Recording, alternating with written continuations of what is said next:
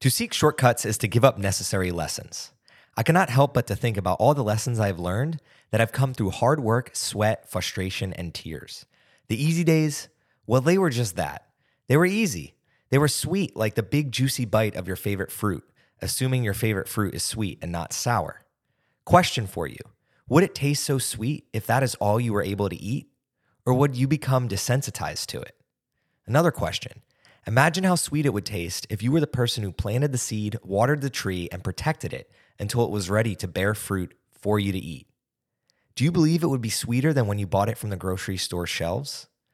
The best fruit I've ever had were strawberries that came from my mother's garden in our backyard.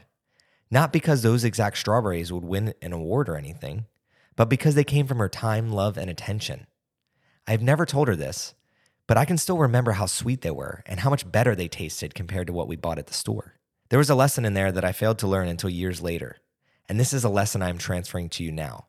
The strawberries that I can remember over 2 decades ago, my mother didn't get to plant the seeds and hand me the berries in the same day, nor did I expect her to be able to magically make the berries appear.